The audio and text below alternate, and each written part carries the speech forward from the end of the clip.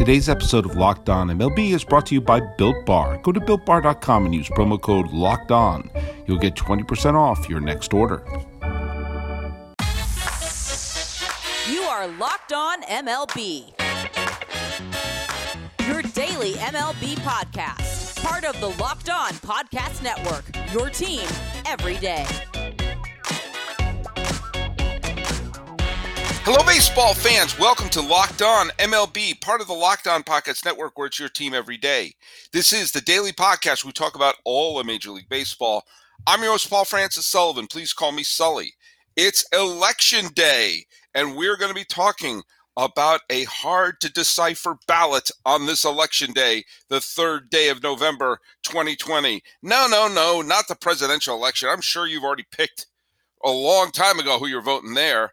I'm going to be talking today about the upcoming Hall of Fame ballot, and I'm not doing it alone. I'm bringing on Locked On Cardinals, Lucas Smith. This show is available on the free and easy-to-use Himalaya podcasting app.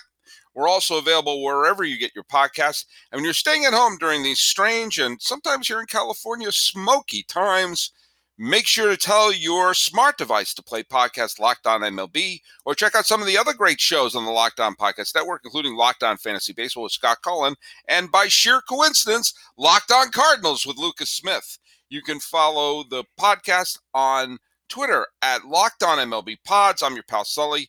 I'm at Sully Baseball on Twitter, Sully Baseball Podcast on Instagram. Yes, it is Election Day. I voted absentee ballot a few weeks ago, which means it's somewhere in a dumpster being uncounted. Meanwhile, in Columbia, Missouri, we have friend of the podcast, Lucas Smith, host of Locked On Cardinals. How you doing, buddy? You know what, Sully? I'm all right. I can't complain too much. I'll be voting today on Tuesday, and I can't complain too much. We get to talk baseball, talk about a more fun type of election in the Hall of Fame election. So I'm doing all right here in Columbia. Well, as I said on the podcast over the weekend that I posted on Halloween, I think that the podcasts that, certainly I feel this, I'm sure you feel this about Locked On Cardinals, that these podcasts are more important now because for fans like you and for me, I mean, I'm a baseball first guy. That's the sport I'm thinking about during the Super Bowl. And you're a rabid baseball fan as well, clearly. Absolutely. And during the regular season, if I want a baseball fix, I'll watch a game or I'll watch Baseball Tonight or something like that. And in the off season, sometimes it's really, really scarce to get any baseball news and you just want to talk baseball. And that's what I love about Locked On, and they're doing it year round. It's great. If I would need it, we're here if you need us. That's kind of the thing. I don't expect everyone to listen to every episode, but don't you feel that way? It's like, it's the middle of January. I just want to hear about baseball right now. Absolutely. I couldn't agree more. I'm baseball 24/7. When I got hired, Sean Woodley, our wonderful boss, was like, hey, it'll probably be about your hour of your time, from prep to post. And I was like, well, great. I think about baseball 24/7. So that 1 hour of Locked On podcasting shouldn't be a problem. But okay, let's get to the point at hand here, because every year people act like the Hall of Fame ballot caught them by surprise. Okay, we know for years who's going to be on this ballot. There should be all the discussion and debate should take place years and over years. So it shouldn't catch you in surprise. But I will say one thing I really like about the Hall of Fame ballots, and part of me wishes, because people who know me know that I'm also, as well as being a big baseball nut, I'm also a big Academy Awards nut. I've seen all the Best Picture winners, and I always see all the nominees. But they're subjective and meaningless. Shut up. I have fun. Don't take fun things away from me. There you God, go. I hate that. Like, yeah, you're having fun doing that, but it's not perfect. Yeah, shut up. Play with your hacky sack. Get out of my face. But there's something I've said often about the Oscars is I wish they had a 5-year waiting rule, because sometimes a film, I think that film was really great, but then you say, actually, it was kind of manipulative, and it was the Doesn't film age well. Yeah, but then you look at the films that really do age well, and you think, oh my God, like that film, like what film are we still talking about 5 years later? And those are the films that we should reward. And I do like that there is a waiting period that comes around for the Hall of Fame. And I also like the fact that you are on the ballot and you could have healthy debates. I think the healthy debate is what got, for example, Burt Blyleven into the Hall of Fame. It took him 14 years, but I think enough people saw that, yeah, he didn't hit this win total and ERA was this, but he's the 5th most strikeouts in baseball history, this, that, and the other thing. He played for a lot of teams where I did a whole chart of, if you wanted 300 wins, here's all the bad teams he played on, and here's just a handful of the complete game losses or 10-inning losses that he had. And so, spirited debate helps the Hall of Fame. The ballot that's going to come up this year is, I think, one of the most intriguing, because there are no first ballot guys who I think deserve to be in the Hall at all, which gives us a chance to take a look at some of the people with, shall we call it, a checkered past, and determine whether or not they're going to go on there. So let's just parachute right into this. Do you have the ballot in front of you here? I do, but I want to talk one thing when you talk about the debate. Another guy comes to my mind is Jack Morris. I mean, it took him 15 years to get in. So that's just another reason, another example of the debate that goes into this, and most of our job is debating. So it makes sense that the Hall of Fame takes a debate somewhat to get in. So, but yes, I do have the ballot pulled up. And it also, our metrics of what we use to determine excellence morphs over the years as we get. Absolutely. And so I think, and I also think there's sometimes that a narrative can take someone in. Jim Rice took 15 ballots. I was very happy when Jim Rice got in. I know some people weren't. I make no bones about why I was very happy. I grew up outside of Boston, and Jim Rice was one of my favorite players. And so therefore, emotionally, I love that Jim Rice was in the Hall of Fame. I understood all the arguments against him being in the Hall of Fame, and quite frankly, I didn't care. I teared up when I saw him give his speech. And some people might say that's subjective, and I said, yes, I agree. I agree. We're not the ones voting. We have our own opinions. Right. And there's sometimes some of the veteran committees I did not agree with putting Harold Baines in. No. Yeah. That being, and I think the saddest thing about that for me is it makes people talk about Harold Baines, who had a wonderful career, as if he was a chump. Which he wasn't. There's a big gray area between chump and Hall of Fame. Yeah, you and I talked about this last time when I was on. I think that when you look at a Hall of Fame career, for me, it's something that my grandfather really talks about, is that when you're looking at the Hall of Fame, it's the best of the best of the best, top-notch guys, right? Yep. He always has the mindset of, if you have to think about it, then they shouldn't get your vote. I think that pertains more so to the first year guys. 10 years down the road, you debate a little bit. But, I mean, there are certain guys, like Adam Wainwright, for example, is on the cusp of a great career, but is he a Hall of Famer?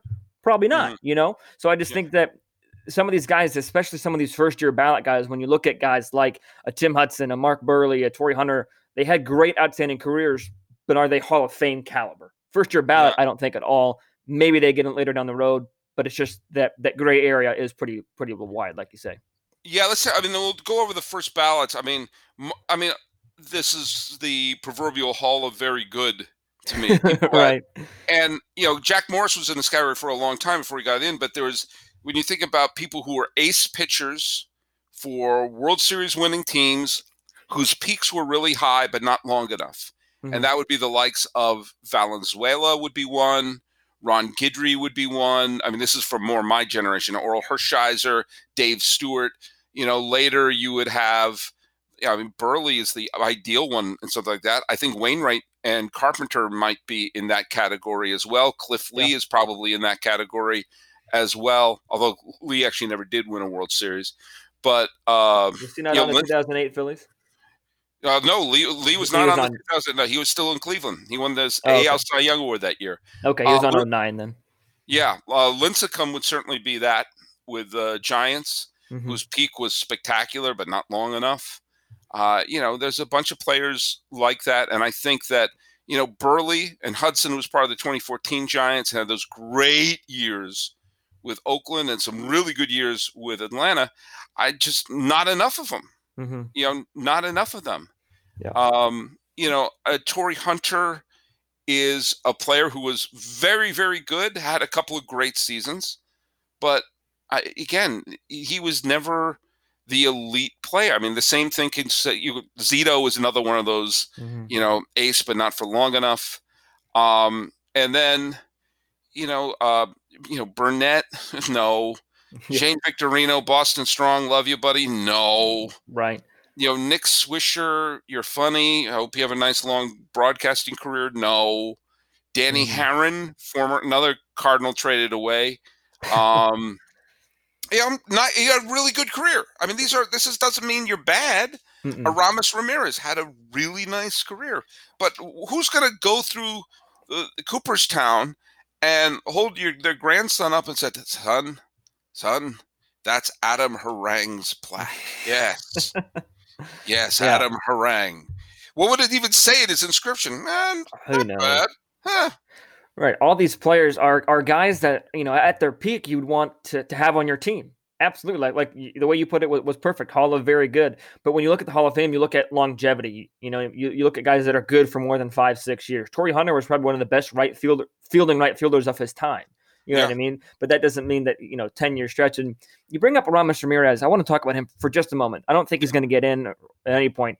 But he was one of those guys, some of these unexplainable stats in baseball of why a player is so good against another team for really no good reason.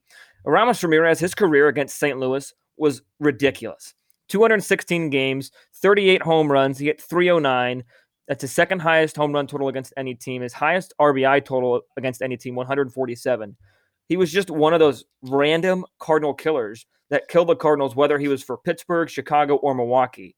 It was just one of those weird things that Aramis Ramirez was a really, really solid hitter and a cornerstone on a lot of those teams. You know what I mean? He was, the bat in Chicago for a little while. Same thing with Milwaukee when they were decent. And it was just one of those things that if you take his Cardinal career numbers against the Cardinals, he's in the Hall of Fame with that short playing time. But just for the full length of longevity of his career, I think he might get a couple votes to stay on the ballot a couple years, the 5% minimum we talk about. But does he get in and maybe 15 years down the road on some veterans committee like Morris did? Maybe. But I just don't think he gets in on the Writers Association on this first 10 years that you get on. Hey, let's just pause a minute here to talk about Built Bar. I love Built Bar. They're new, they're improved, and they're even more delicious. They've got 6 new flavors that are terrific: caramel brownie, cookies and cream, cherry barcia, lemon almond cheesecake, carrot cake, and apple almond crisp to go along with their 12 original flavors, including my favorites, raspberry, German chocolate, and mint brownie. The bars are covered in 100% chocolate. They're soft, they're easy to chew, they're delicious, but they're also healthy. It's great if you're a health-conscious guy, you're trying to lose or maintain weight while indulging in a delicious treat.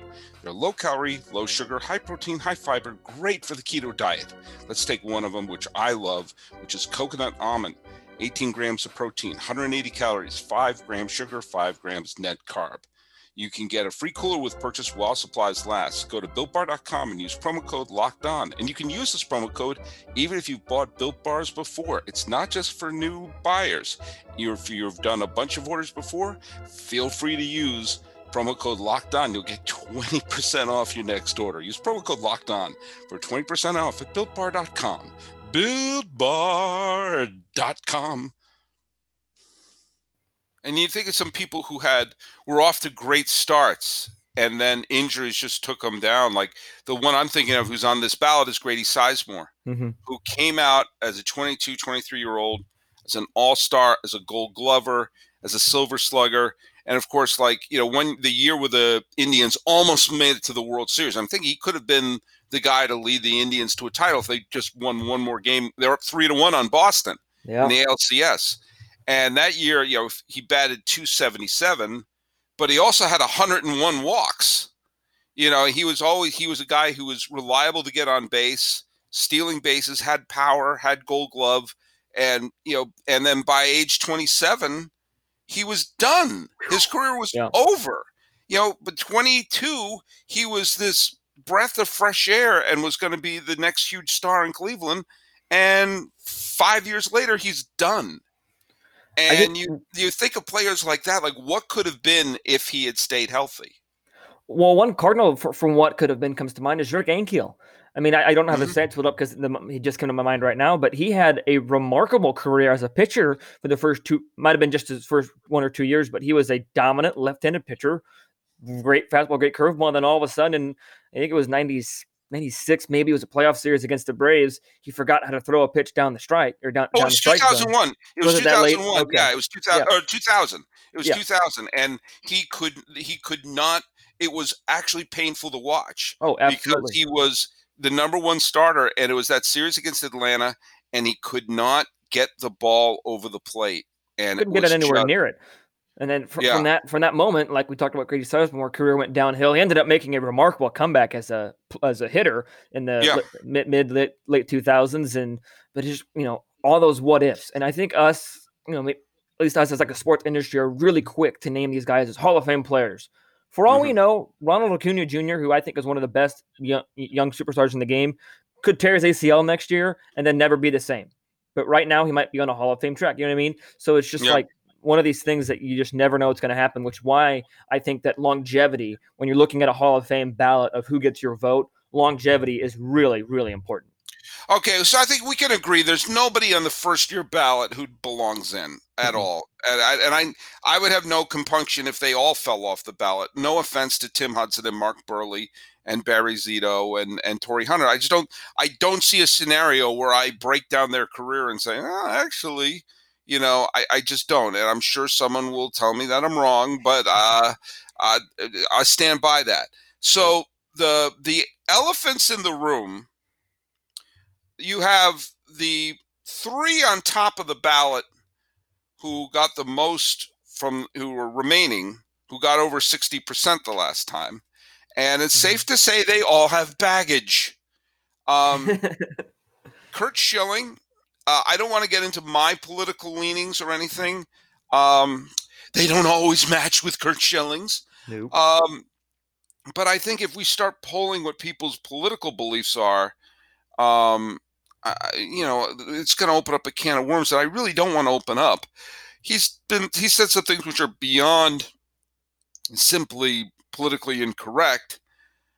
That being said, he's not been involved in off-field scandals besides financial ones, and his financial improprieties. He's not been involved in cheating scandals. He's not been involved in abuse scandals or if I'm just going to go based upon his career, he belongs in the Hall of Fame.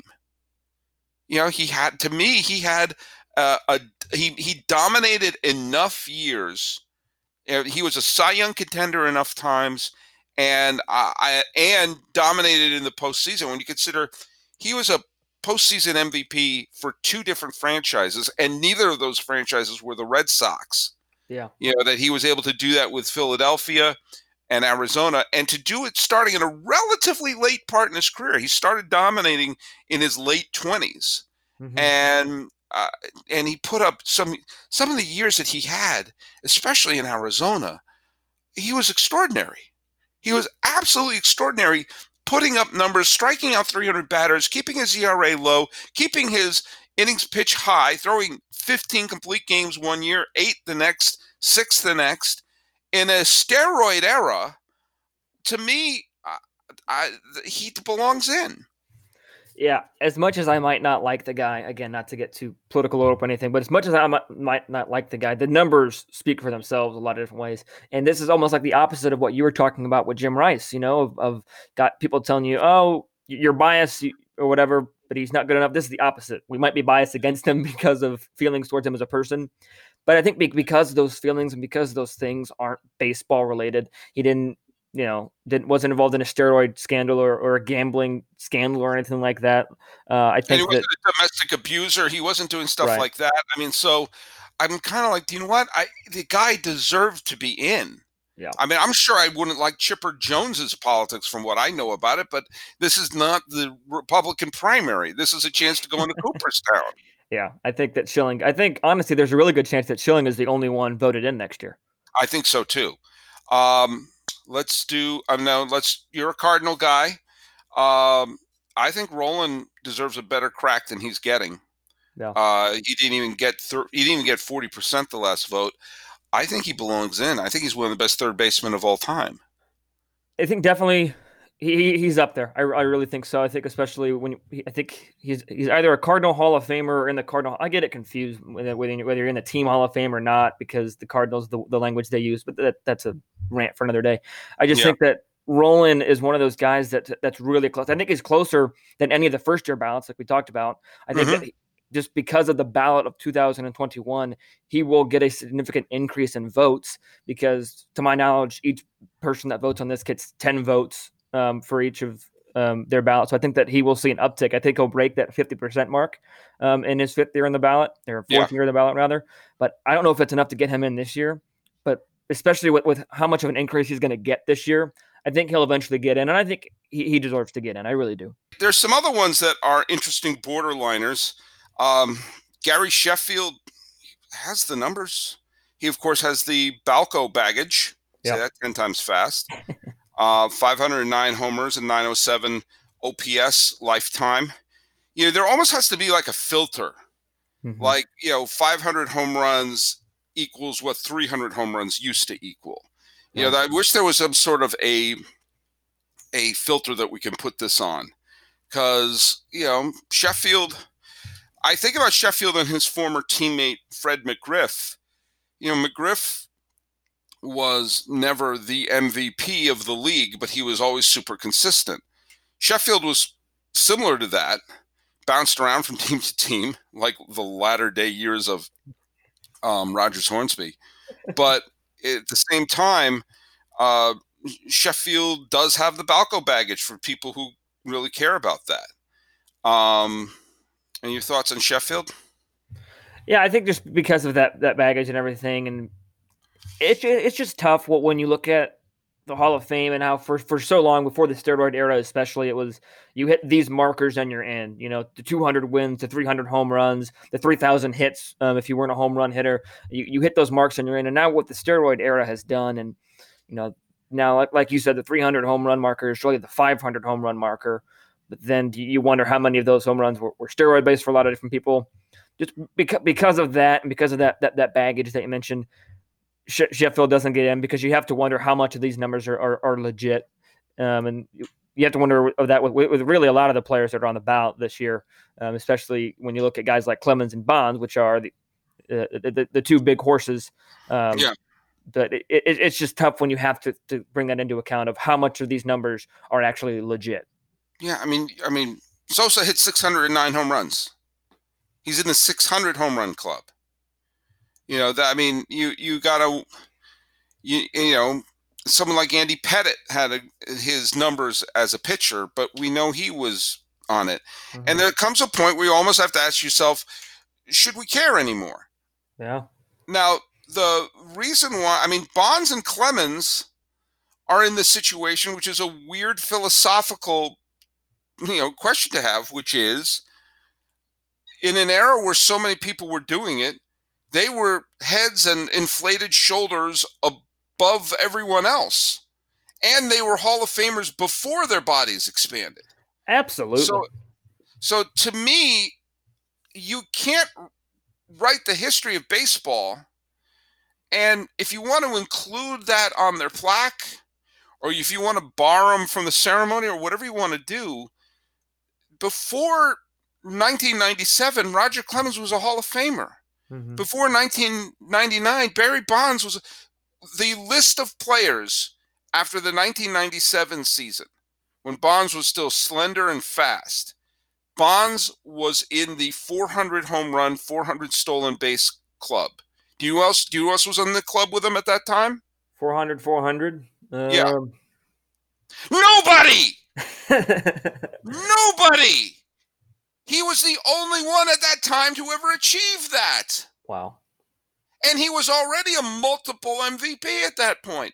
Clemens won 3 Cy Young Awards with the Red Sox before joining and led the league in strikeouts the final year in Boston when everyone said he was washed up. So, they're in their 9th ballot, and I just wonder if there is a certain fatigue about it. It's like, what the heck, just put him in. Now, by the way, I don't know if you and I talked about this before. I know I brought this up before, but I always bring it up. There's a very easy solution of how to deal with Clemens and Bonds. Go for it. Giants, give Bonds an at-bat. Yankees, let Clemens pitch an inning. Restart their Hall of Fame clock. They'll be back on the ballot in 5 years. I mean, you take a look at the Giants last year. You try to tell me Bonds wasn't a better option in left field than some of the jabronis they were putting out there? You try to tell me in this truncated season, the Yankees couldn't have used one inning of relief? I thought when Bonds was the hitting coach for the Marlins, I said, badly, put him in for one at-bat. Activate him for one at-bat as a pinch hitter. Yeah. And then that would just start the clock again. I used to say that as a joke. I now say that 100% serious. We'll deal with them in the Hall of Fame ballot in 2025. And if you're worried about the old-timers saying, oh, what will this old-timer think of that old-timer think? Time is taking care of the old-timers these days. Yeah. I'm sad to say it. Rest in peace, Lou Brock. Rest in peace, Bob Gibson. And all the Hall of Famers who we've lost, geez, just since the spring. Yeah. But, yeah, I mean, I used to say it as a joke. I now say that completely seriously. Give him an at-bat. Give him an at-bat. I think you're spot on with the timing. I think, for lack of a better phrase or of elegance, people are just getting freaking annoyed with it at this point, and they're just saying, put them in. Let's have a different argument instead of saying, well, if they get in, we'll talk about it. Let's just put them in and talk about it, you know? And I think that it's just so difficult because, especially, we'll just talk about Clemens and Bonds, like you talked about. They were Hall of Famers. They were top of the top before the steroids.